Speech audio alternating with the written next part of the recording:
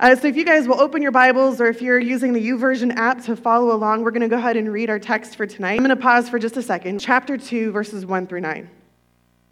Therefore, now I'm going to pause for just a second, because anytime therefore is there, you're supposed to ask what it is there for, right? Because it is to follow on what was discussed previously, because there are implications for the things that were said. In light of the supremacy of Jesus, because of the supremacy of Jesus, we find verse 1. It says, "We must pay closer attention to what we have heard, lest we drift away from it."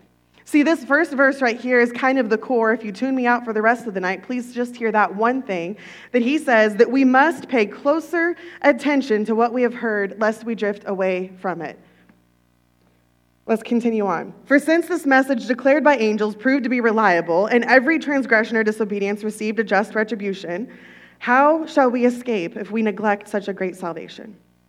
It was declared at first by the Lord, and it was attested to us by those who heard, who, while God also bore witness by signs and wonders and various miracles, and by gifts of the Holy Spirit distributed according to his will.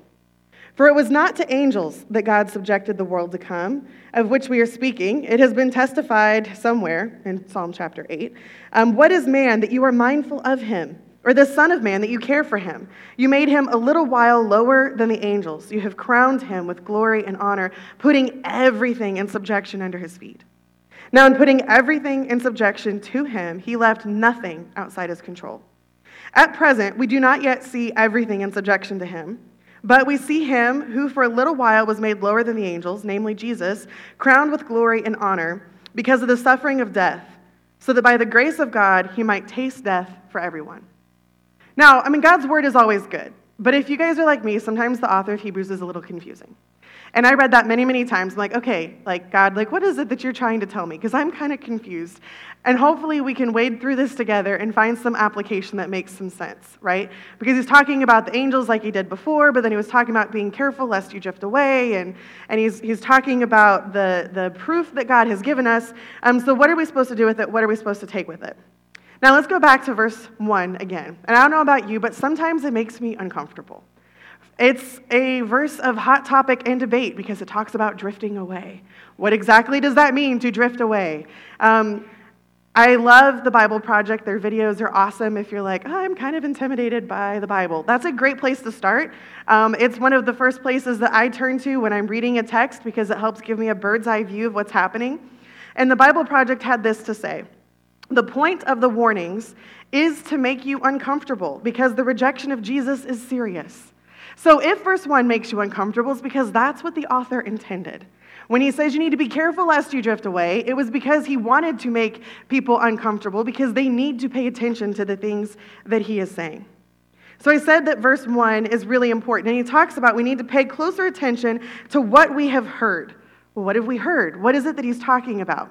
And when it talks about that this is this reliable message that we can't drift away from, and he talks later in verse 3 about such a great salvation that we can't neglect, I think what the author is talking about, this message that is superior to the message of the angels that Jesus gave, is the gospel. And when I say the gospel, what do I mean by that? I mean that Jesus was fully man and fully God, and that he became the punishment for us so that we could have restored relationship with God. I believe that it's talking about his birth, his life, his death, his resurrection, his ascension, and his eventual return. This is the gospel, and I think it's what the author here is saying. You need to pay closer attention lest we drift away. See, the point of Hebrews is to elevate Jesus as superior and to challenge the believers to remain faithful.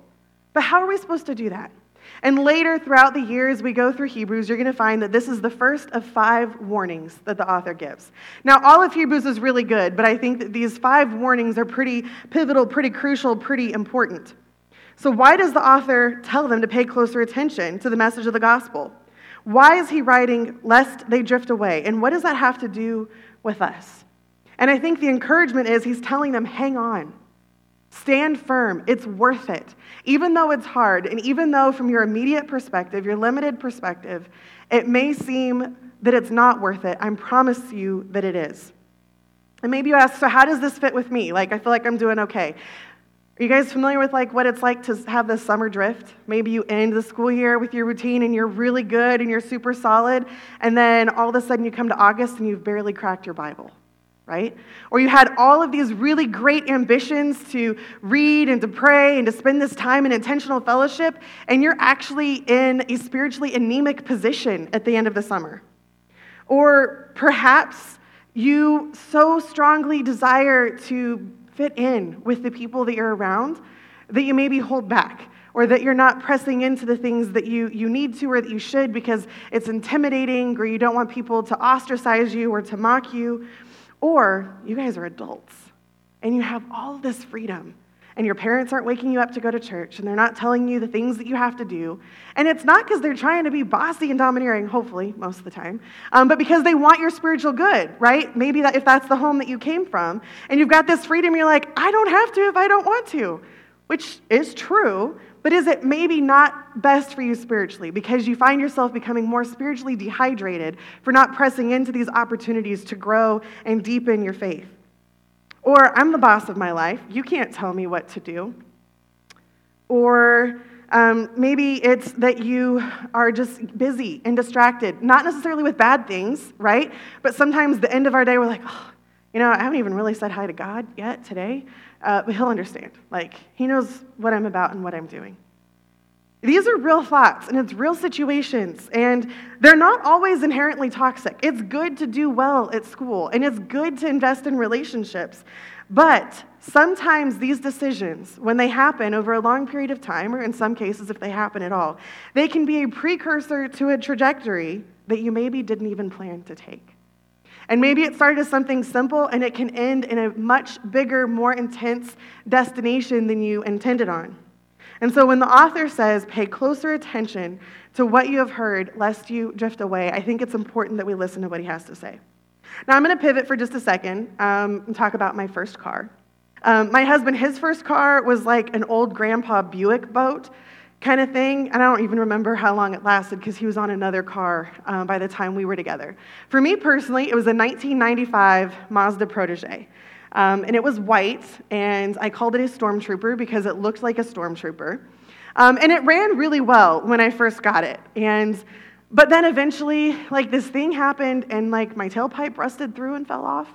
So it sounded like I had glass packs on my car. Like, I sounded really, really cool coming because it was so loud. But the problem is the exhaust would kind of like filter into the car. And so when I would go less than 45 miles an hour, I had to roll my windows down so that I didn't like kill myself, right?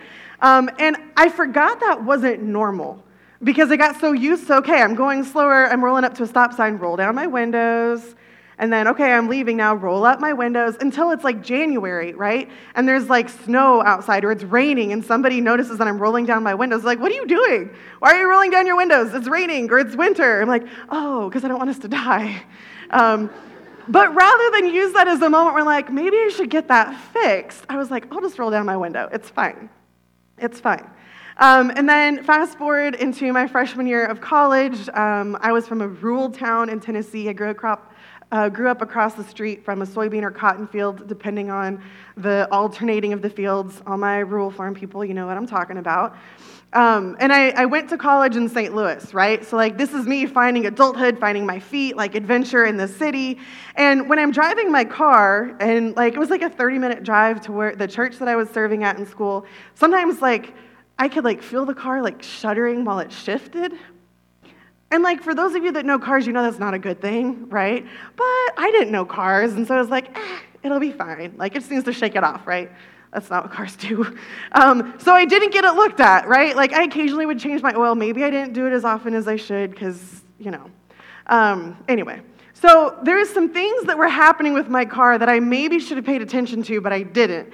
And then there was this one day that I was about to turn onto the road to get to my school, and it just, and it would go nowhere, and it would do absolutely nothing.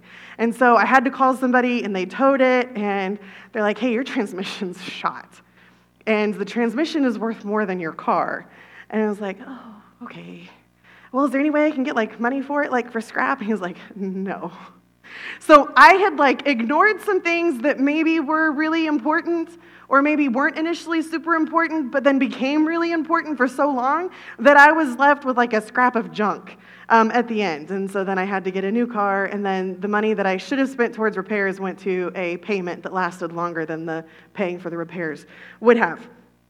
But see, that's the important thing about dashboard lights, right? You should pay attention to them, because when that check engine light pops on your car, it means something, right? Or when you can tell that something's not functioning as it's supposed to, you should maybe take it somewhere to get looked at, or at least ask somebody about it, right? Or if I know that exhaust is pouring into my car, I shouldn't just ignore that and continue rolling down my windows and hope that the fresh air is going to be fine. I should maybe get that looked at. But because I ignored things for so long, the damage became a lot more costly. And then Stormtrooper, rip. So tonight I want to talk about dashboard lights for drifting in our faith. And there are 4 dashboard lights that I want to bring to your attention from Hebrews chapter 2. And the first one, I think, I would call apathy towards the gospel.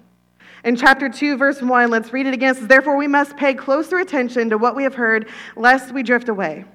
See, apathy, it is indifference. It is the same lukewarm attitude that John warned the early churches about in Revelation. I'm going to read to you real quickly Revelation chapter 3, verses 15 and 16. "I know your works. You are neither cold nor hot.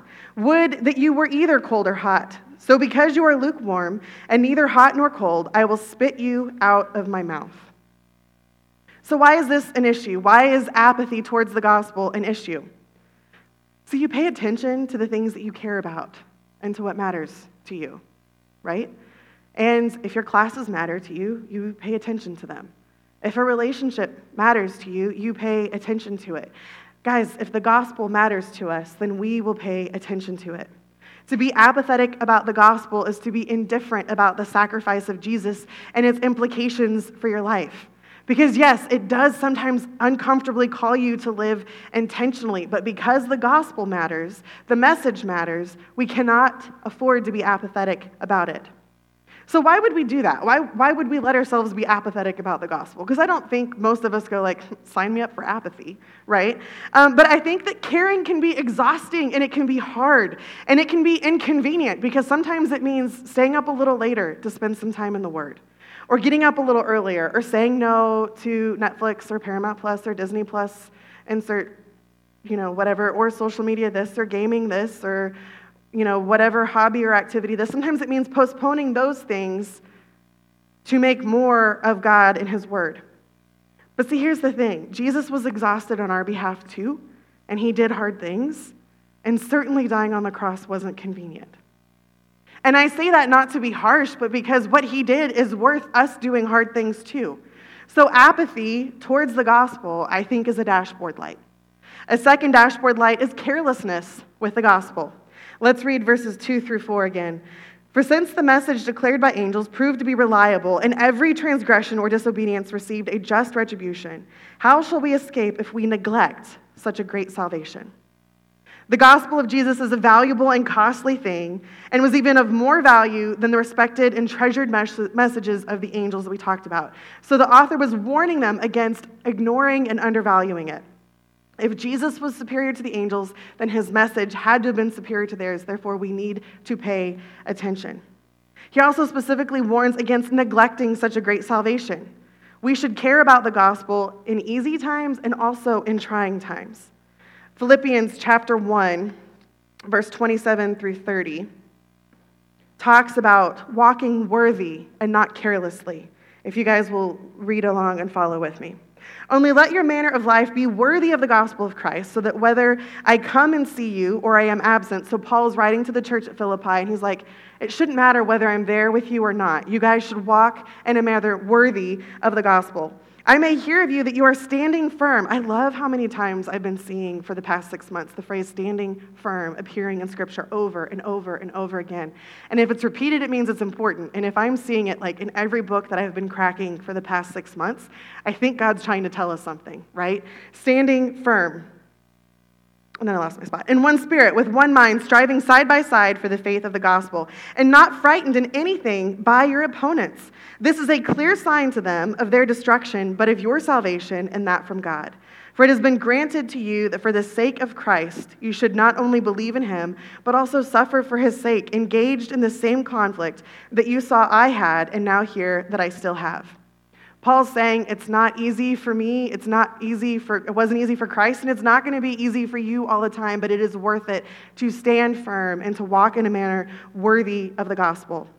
The salvation of Jesus is worthy of our attention. Maybe if I hadn't ignored some of the warning signs of my Mazda and that it was falling apart, it may have lasted a little bit longer. But I was careless with my car, and there were consequences for that. I think a third dashboard light is animosity towards the gospel. Now, so in these verses, these same verses 2-4, I think that we see seeds of this dashboard light of animosity. See, God provided these signs and these wonders and these miracles and gifts of the Holy Spirit. Yet then and even now, the message of Jesus sometimes causes anger. And sometimes, even though there's this evidence for it, because it's invasive in people's lives, they don't want to hear it. See, there is a choice with what to do about our anger, because sometimes I don't like what Jesus has to say. And it doesn't make me feel ooey gooey and happy, because conviction is uncomfortable. But we have a choice with what we do with that, right? We can either press in or we can pull away. See, I think some of these early church believers, these Jewish believers, they didn't necessarily like some of the things that Jesus said and the implications for their lives. And sometimes it may not have fit with their worldview. Sometimes it may not fit with our worldview. And we're like, okay, Jesus, I know you said that, but this is kind of how I feel about these cultural issues, right? And instead of pressing into Jesus as the plumb line of truth, sometimes they ignored the dashboard and had a faith crisis instead. See, there's a lot of people that I've known, and it's been so heartbreaking to see, because at once their faith mattered to them, but as their worldview shifted and changed, because the measuring stick that they used was not something that was eternal and unchanging, but it was something that was shifting, because it was something that was in flux, then they had a crisis of faith. And for many, this starts as faith deconstruction or deconstructionism. And for many, those seeds of deconstructionism leads for them to walk away from the gospel. Okay, so what is deconstructionism? It's a big word. Maybe we hear about it talked all the time. Maybe it's something that you've talked about and debated with people. Maybe it's a place that you find yourself, whether you know it or not. And there's an article from Desiring God by John Bloom, and I'm going to read you guys an excerpt from this because I thought it was really good.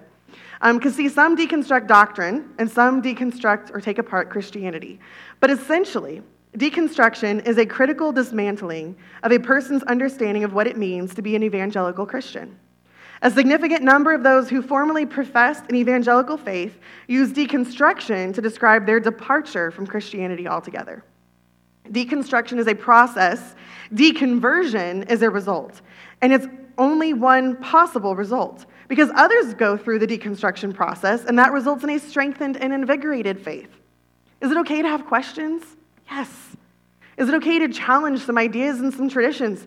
Yes, absolutely. Is it okay to examine things that you always thought to be true? Yes, but what is your measuring stick and what is your plumb line? Because if you're trying to take these things apart and you're comparing it to something else, and I like to use, our feet are all different sizes, right?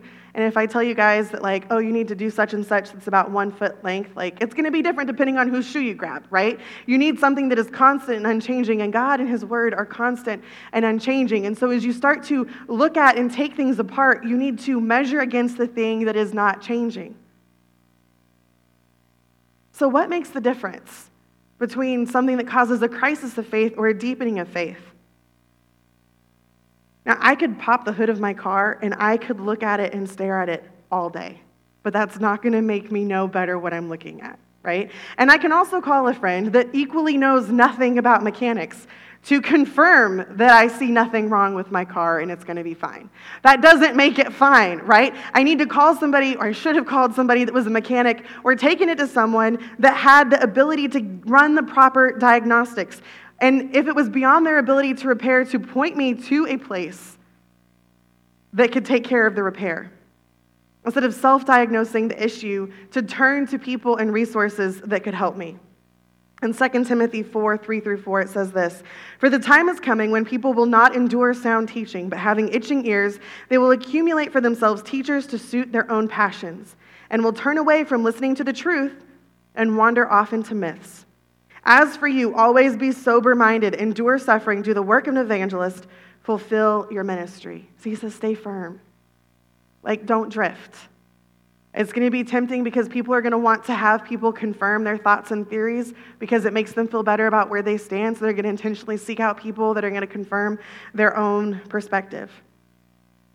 Carefully consider where you turn. And the gospel can stand in the face of your criticism and anger. God's word can stand in the face of your questions and your study. God is not going to change regardless of your opinions. But I have to caution you as a dashboard light that a bitter heart and a resentful soul, these dashboard lights of animosity towards the gospel must be addressed, because this animosity towards God and his word is a fast track to drifting. So the fourth dashboard light, the final dashboard light, is compromising on the gospel. See, the gospel was uncomfortable for them then, and it's uncomfortable for us now, and honestly, it should make us uncomfortable, and if it doesn't, then let's chat, because I can point you to some things that'll make you uncomfortable in the gospel. And maybe not when you're hanging out with your Christian friends, it's not always going to make you feel uncomfortable, but when the position or worldview that you have is in opposition to those around you, you might find that it's a little easier to just kind of agree and go along with others. When you stand alone, it's hard. It's not a fun place to be. And because it becomes hard and uncomfortable, it's tempting to make compromise or to try to sanitize the gospel. But here's the thing, Jesus doesn't need you to sanitize the gospel. It's sufficient on its own. Jesus is the one that makes us clean, not the other way around, right? We don't have to make his word or his message clean. So what are some ways I think that we might be tempted to sanitize the gospel, to compromise? Some of these are big ways, some of these are little. It would be a lot easier if we said, you know what, hell is not an actual place, it's just something we experience here on earth. But then what are we saved from? And then God's telling all kinds of lies all throughout Scripture. Or what about when we say there's more than one way to heaven? He doesn't really mean that not everybody's going to go to heaven, because that's uncomfortable. Or what about something as simple as it's okay that I don't actually open my Bible myself, because I go to church and that's fine, it's sufficient. Try just drinking water once a week. I don't think it'll be real healthy. Or this particular sin isn't a big deal because at least it's not this. At least it's just this little bit over here and it's going to be okay. It's not a huge deal because it's not that, right? Or Jesus can stay out of my sex life. Or Jesus can stay out of my sexuality. Or Jesus can stay away from my money. Or Jesus can stay away from my free time, right? Because we often tell ourselves those things, and honestly, guys, I think that those are compromises of the gospel. Because he wants everything, not just the little tiny pieces that we want to give him. So let's read verses 5-9. "For it was not to angels that God subjected the world to come, of which we are speaking. It has been testified somewhere, what is man that you are mindful of him, or the son of man that you care for him? You made him for a little while lower than the angels. You have crowned him with the glory and honor, putting everything in subjection under his feet. Now in putting everything in subjection to him, he left nothing out of his control. At present, we do not see everything in subjection to him, because just FYI, we're not omnipresent and omniscient. We don't know everything, see everything. We're not everywhere. So we may not see it now, but he has full authority. We see him for a little while. He was made lower than the angels, namely Jesus, crowned with glory and honor because of the suffering of death, so that by the grace of God, he might taste death for everyone." Now, Nick talked in depth last week, so if you want to hear more about the angels and Jesus being higher than the angels and stuff, and you weren't here last week, then hop on our YouTube channel, Spotify, something, and listen to his sermon. It was fantastic. But see, we're tempted to compromise the gospel in several different ways, and I think the first is with the humanity of Jesus. And he talked about how some of the early believers were tempted to compromise in that way too. But the author put pretty plainly that Jesus was fully man. And if we say that he's not, what does it do for the gospel? Well, he couldn't have been the substitute for the sin sacrifice if he wasn't fully man, because he wouldn't have been one of us, right? Or it's tempting to compromise on the authority of Jesus. But it says in Hebrews 1 that he was the exact imprint of God. And if we don't see everything in subjection to him yet, that doesn't mean that he doesn't have that authority or that power. It just means that we have a limited perspective and view. So what does that do to the gospel? Well, he couldn't have had the power to defeat death and to defeat sin if he didn't have the authority. We're tempted to compromise on the sacrifice of Jesus. For a little while, Jesus was made lower than the angels, and he suffered death, in verse 9, so that we might taste his grace. And without the sacrifice of Jesus, there's no justice, and there's no settling of sin to be able to restore the relationship between us and God. Those are things that we can't compromise on. Okay, so we've talked about these 4 compromises, but then what do we do? What do we do with these dashboard lights to prevent drifting in our faith? And I think the first one is we have to just watch for the warning lights. Like, it means that sometimes you have to look at the dashboard.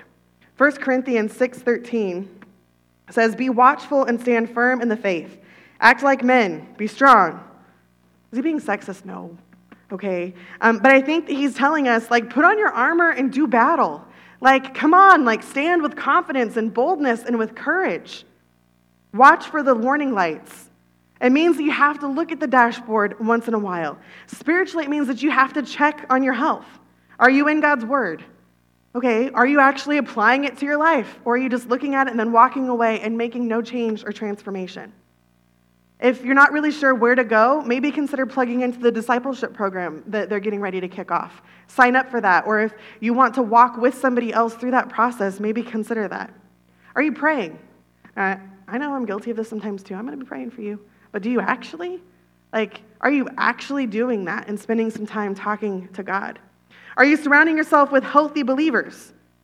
Now, I mean, it's okay to be friends with a variety of people, but not just with social Christians or status Christians or fun Christians. Now, it's okay to be I'm public about my faith on social media. And it's okay to, this is my status. This is how I describe myself and introduce myself. And it's okay to be a Christian that has fun. I like fun. But you can't only be those things, right? There has to be this authentic core. Are you intentional about making some faith conversations with people? See, watch for these warning lights on the dashboard. And then listen to what the warning lights are telling you. I could obviously hear that my muffler rusted off, but I didn't do anything about it other than occasionally roll down my windows, and that was not sufficient for the health of my vehicle. So when you notice that you are growing apathetic about the gospel, or that you're acting careless with the gospel, or that you have animosity towards the gospel, or that you're making and accepting compromises about the gospel, it is time to course correct and do something differently. It's time to ask for help. It's time to turn to God and his word and to your Christian community. And then the third thing, because if you're like, I'm good on that, like me and God, we're good. Okay, well, this is getting a little uncomfortable to you. Point out graciously, through context of relationship, the warning lights that you see on someone else's dash. Nobody likes a backseat driver. However, sometimes their presence and their speaking up can prevent a disaster. Sometimes we get so used to seeing the dashboard lights or rolling down the windows as I come to a stop that I forget that that's not normal. And then someone's like, hey, shouldn't you get that looked at? Like, shouldn't you take care of that? Shouldn't you address that? Is your flesh showing more than your Jesus? Are you willing to talk to people whose flesh is showing more than their Jesus? See, these early Jewish believers, they were weary and discouraged, and for some pretty legitimate reasons. But the author did not want them to drift in their situations. He wanted them to pay closer attention. And so he is saying, here is a dashboard light. I am telling you that the gospel is significant and worthy of your attention. And I know that it is hard, but stand firm and stay the course. And tonight, guys, I want to tell you, like the author did to the early church, I want to ask you to pay closer attention to the gospel so that you don't drift. I want to encourage you to hold on because it's worth it and stand firm. Will you guys pray with me? God, I thank you so much for your word. And I thank you for your faithfulness to us even when sometimes we're faithless. And God, I ask that you would help us to really pay attention to the dashboard lights in our life. That we would be receptive when people try to point them out to us. Instead of defensive, as is natural to do. God, that our hearts would be soft in your hands. And God, I also just pray, if there's people that just don't have any idea what we're talking about because they're not walking in that relationship with you, God, that they would ask questions and that you would draw them to yourself. God, I pray that we would be confident for the sake of the gospel, that we would follow the example of Christ in that way and be willing to do hard things because it's right and good and true. It's the name of your Son, Jesus Christ, that we pray.